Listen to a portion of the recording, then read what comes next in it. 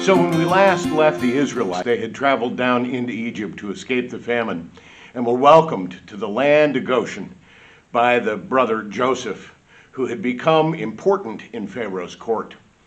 Thus ends the book of Genesis, where Joseph foreshadows what is to come next by telling his grandchildren and great-grandchildren to preserve his bones so that he could be carried back someday to the land of Abraham, Isaac, and Jacob. Time goes by, and the book of Exodus begins with a haunting sentence.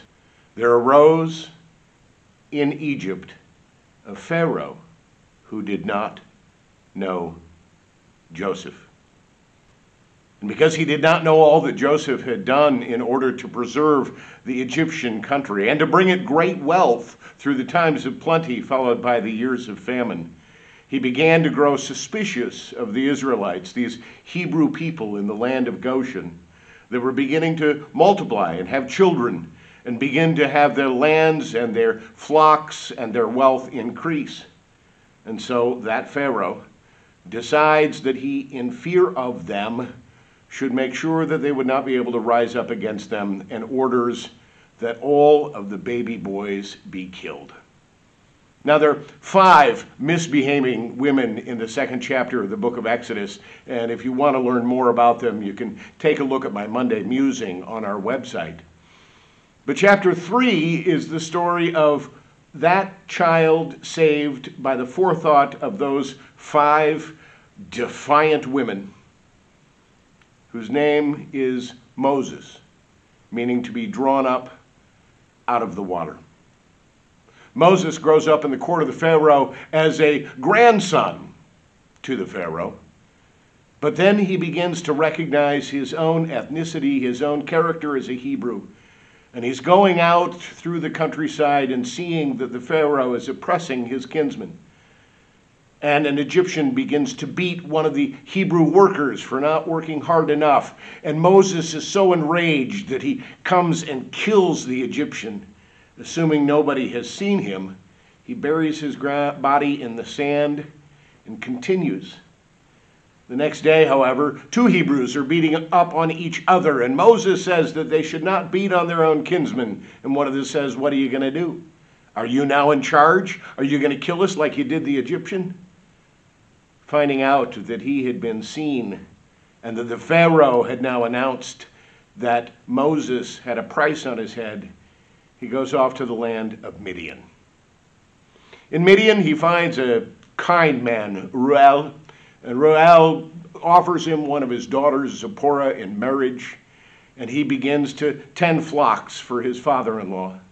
And one day, as you know the story, he was out following the sheep, and there in the distance he saw a bush that was burning, but was not being consumed. A fire that seemed to have its own fuel. It alighted on the bush, but the bush was still intact. Mesmerized by this image, Moses goes over towards that vision. And then a voice comes out of the bush and tells Moses that he is on holy ground. As is Middle Eastern custom, you take your shoes off when you're on holy ground. You take your shoes off when you're actually inside. Your shoes come in contact with all of the dirt and filth of the roads and streets and world around you, and the soles of your feet then remain clean. And you don't track that into your home. You leave the shoes by the door, and then barefoot you come into the home in touch with your own habitation. The voice of God tells Moses to take off his shoes, to take that distance that was the representation of the dirt and soil of the world, and allow his feet to be embedded on the holy ground of the soil before the burning bush.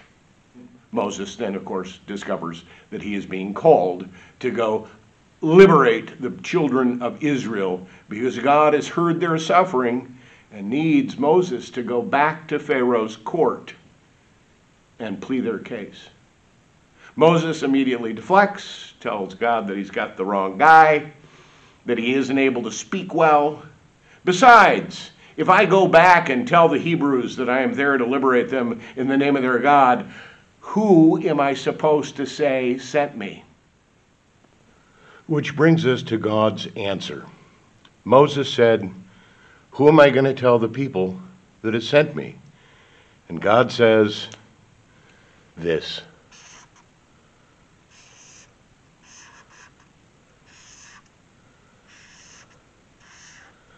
At least that's what's in the text. 4 Hebrew characters. Yud, He, Vav, He. Remembering that Hebrew goes from right to left instead of left to right. Yud, He, Vav, He. Or, as you've maybe seen it written,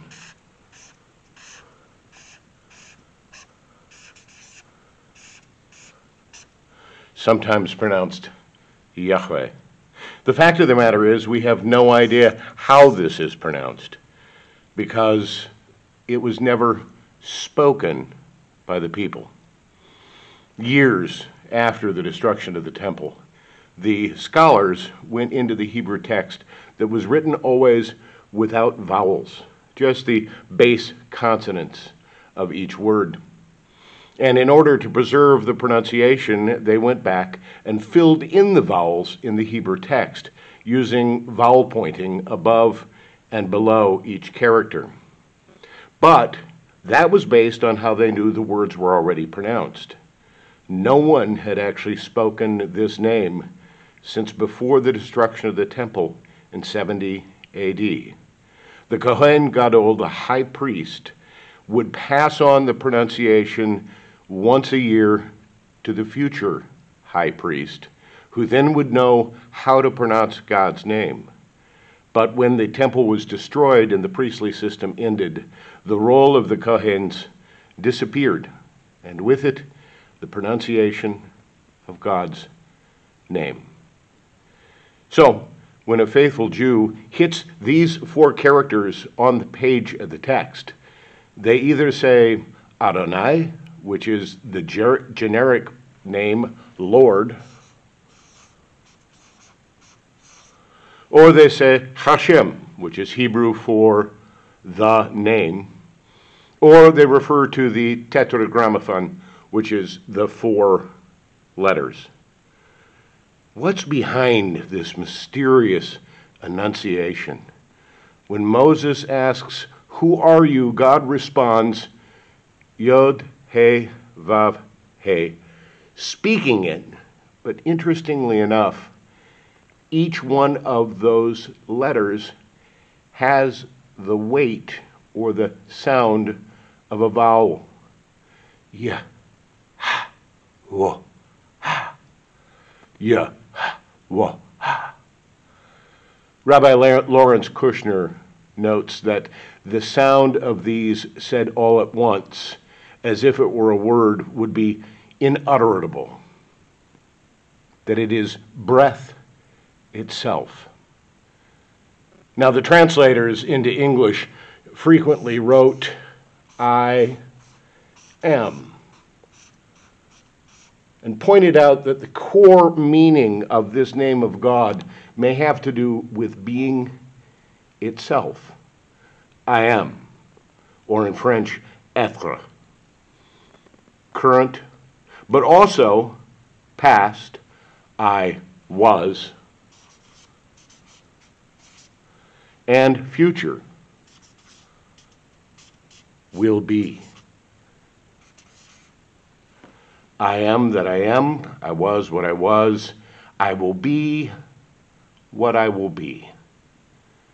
Existence itself resting on the character of these 4 breaths of sound, the name of God. Now, why did they quit pronouncing the name? Well, the 3rd commandment says, "Thou shalt not take the name of the Lord thy God in vain." Simply put, that means that you don't say God's name unless you want to deal with the consequence of getting God's undivided attention. "Thou shalt not take the name of the Lord thy God in vain" means that you will not use God's name for one's own vanity, that it is not God certifying my activity. It is my in complete obedience resting on the fullness of God's own being.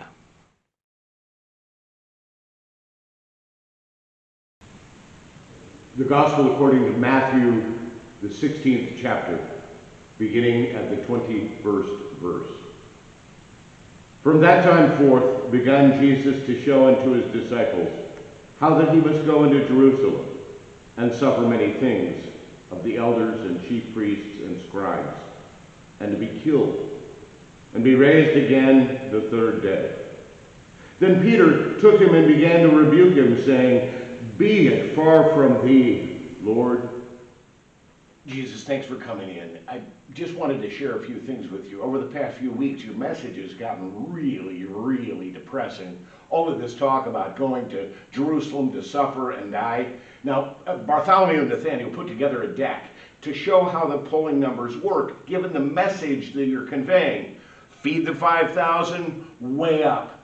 Talk about death and dying and crucifixion, way down. If we're going to come into Jerusalem and reveal that you're the Messiah, remember, the rock, on this rock I will build my church. If we're going to use that message, you're going to have to pump up the pieces of the message that are a lot more popular. You can't keep talking about this, because when we reveal that you're the Messiah, it's going to be incredibly popular, provided you get your messaging right.